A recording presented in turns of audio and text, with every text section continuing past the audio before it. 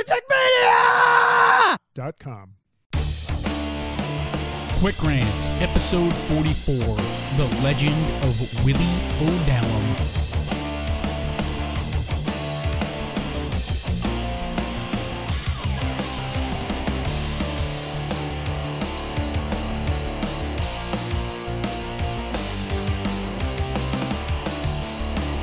We all have that friend, that guy who always has a better story to tell and is only listening to your tale so that he can tell you his story.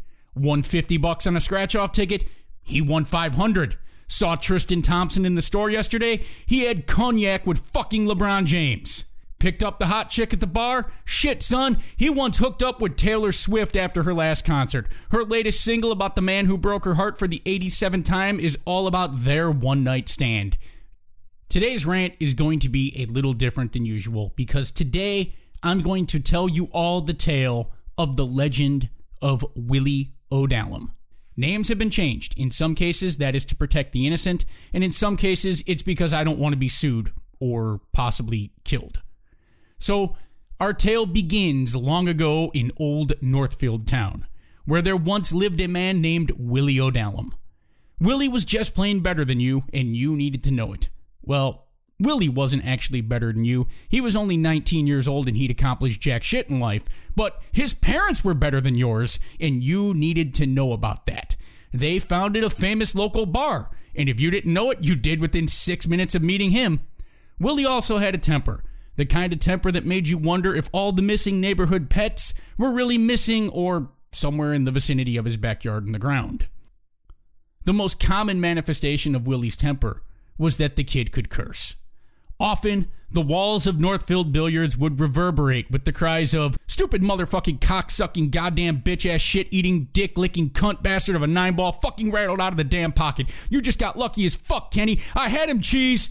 Mind you, Willy missed the shot by a diamond, or for non-pool players out there, about a mile. But damn, that is some impressive cursing. You see, I had time to write that shit out, and I actually had to practice that about 3 or 4 times before I could get it out clearly.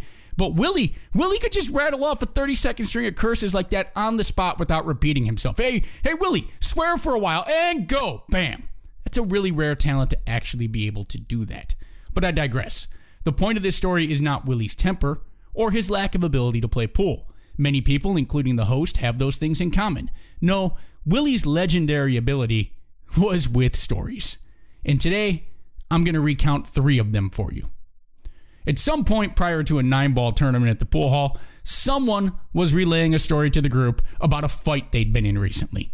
Time and age have erased that story from my mind, but suffice it to say, the storyteller had won a pretty badass fight. But as soon as the story was complete, Willy jumped up and stole the floor. "You'd think that was something. Let me tell you about this fight I got in during school. The kid was about 6'3", 200 pounds, a big muscle-bound guy. He can bench press 330. Well, I was walking to my desk and out of nowhere, he blindsided me with a shot to the face. Then he hit me with 3 punches straight to my throat. 2 more punches to the face and I fell to my knees. Then he kicked me in the mouth with his steel-toed boots and I fell face down on the floor. Thinking he'd won the fight, he walked away. I stood up, brushed off my shirt, wiped the blood from the corner of my mouth, spit out a tooth, smiled and said, 'My turn.' He was shaking. He couldn't believe I was standing, and I hit him 1 time in the face and knocked him out cold with 1 punch. He went to the hospital. I stayed in school and went to all my classes that day." "No, Willy, no you didn't.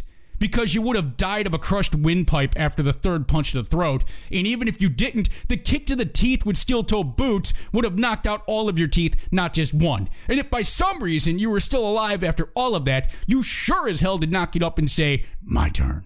You may have gotten up and said, 'Mashed potato, fart punch, cookie dough,' and fallen into a puddle of your own vomit and blood. But hey, sure, you're a Terminator, Billy. Why don't you go save John Connor and leave us alone?" Willy wasn't just the best fighter, though. You crashed your car? Well, Willy was in a car crash that was Fast and Furious style and saved a life in the process. Fair warning, this story is graphic. But to truly relate it, I'm not editing any of it. This is the story as told by the legendary Willy O'Dallam. Well, at one point, me, the host, I really couldn't drive. And I probably still can't drive today if you know me. But at one point, I had absolutely zero business driving a car. I had totaled my totally awesome 93 Chevy Cavalier by sideswiping a car on the freeway at 70 miles an hour and crashing it into the barrier. It was one of two moments in my life when I was certain that I was about to die, and my last thought before blacking out and coming to in the middle of the highway facing the wrong way in a state trooper was, this is a dumb way to die. I was explaining the car crash to my friends in the pool room and how it all happened and went down, and of course, Willy was around. Before I could finish telling my account, Willy said, "That's nothing. One day, my cousin and I were driving through the metro parks in his souped-up BMW. He got it up to 200 miles an hour. I kept begging him to slow down.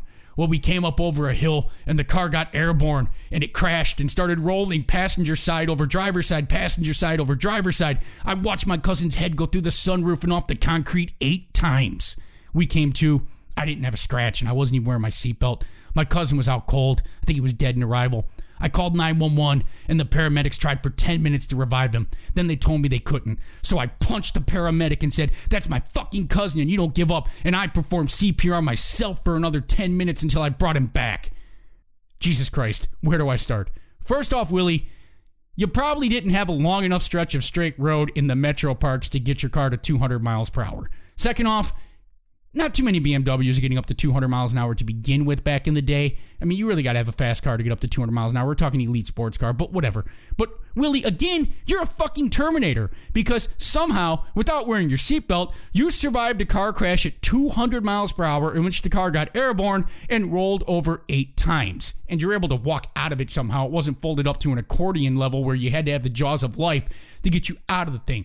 But aside from you being indestructible and the car kind of being indestructible, in the midst, that it's just a car crash at NASCAR speeds, your visual acuity, Willy, is awesome because you were able to see your cousin's head go through the sunroof and off the road 8 exact times while the car and you are flipping. I don't know if any of you have ever been in a car wreck, but I've been in a head-on collision at 25 miles an hour and I hit the barrier at highway speed as I started this part of the rant out with. Let me tell you, the concussive force of those wrecks will instantly overload all of your senses. Auditory, sight, smell, and the only thing you're going to taste is copper. So, no, Willy, even before you punched the paramedic and brought your cousin back to life after the professionals failed for 10 minutes, none of this shit happened. But okay, if you say so. What local chain bar did your family found again? I can't remember because you haven't told the story in the last couple of days. But Willy, though, Willy wasn't just a fighter. He wasn't just a badass life-saving hero. He was a lover, and women adored him to the point that they could not live if he was not with them. In this third story, well, this is when Willy goes from funny one-upper to psycho creep who might need a restraining order filed against him. Willy had a thing for one of the ladies at the pool room. To protect the innocent here, we'll call her Kelly Patterson. The problem is, Kelly didn't like Willy. But Willy, he wasn't about to be deterred and took his greatest trip ever into Fantasyland. See, Willy wanted everyone, including Kelly, to know that when he lived in another city too far away for us to verify any of this bullshit, he dated a girl who looked exactly like Kelly. Dead ringer for her. As a matter of fact, she could be her twin sister. Same personality. Didn't just look the same, acted the same voice, exact same girl. And you know what? Her name, ready? Her name, crazily enough, was Kelly O. Patterson. That's as creative as you can get to put an O in front of the last name. I mean, yep, he didn't even bother to change her fucking name. We are now at some real stalker level run for your life Kelly shit right here. As the late great Billy Mays would say though, but wait, there's more.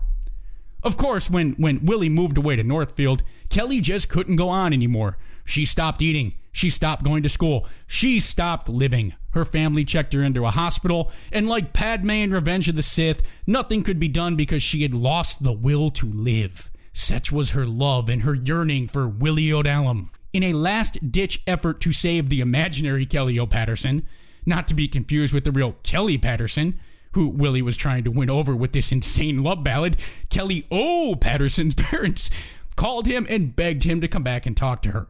Well, of course, Willy the hero did, gave her an emotional speech about love and life and fighting, and that though they were apart, he would always love her and blah, blah, blah, and she miraculously made a full recovery, lived, and overcame her depression. Yay, Willy! Now, some of you are thinking, Scott, you made all of this up. Seriously, How could you make this shit up? He told the girl he was trying to impress that he dated her twin that had her exact name except for an O in front of the last name and thought it would work. The legend of Willy O'Dallam, people. Nobody knows what happened to Willy. Alas, the greatest pool room ever closed down, and we all went our separate ways. Some say, though, that Willy recently met Neil Armstrong, and when Neil was telling him what it was like to walk on the moon, cut him off and said, "Let me tell you about the time I walked on the sun." So, Neil, we got in the shuttle, and this has been a quick rant, a Raving Lunatic Media production. As always, thank you for listening. And to the Northfield crew, if any of you are listening, thanks for some great times and memories. Truly, there will never be another place like it.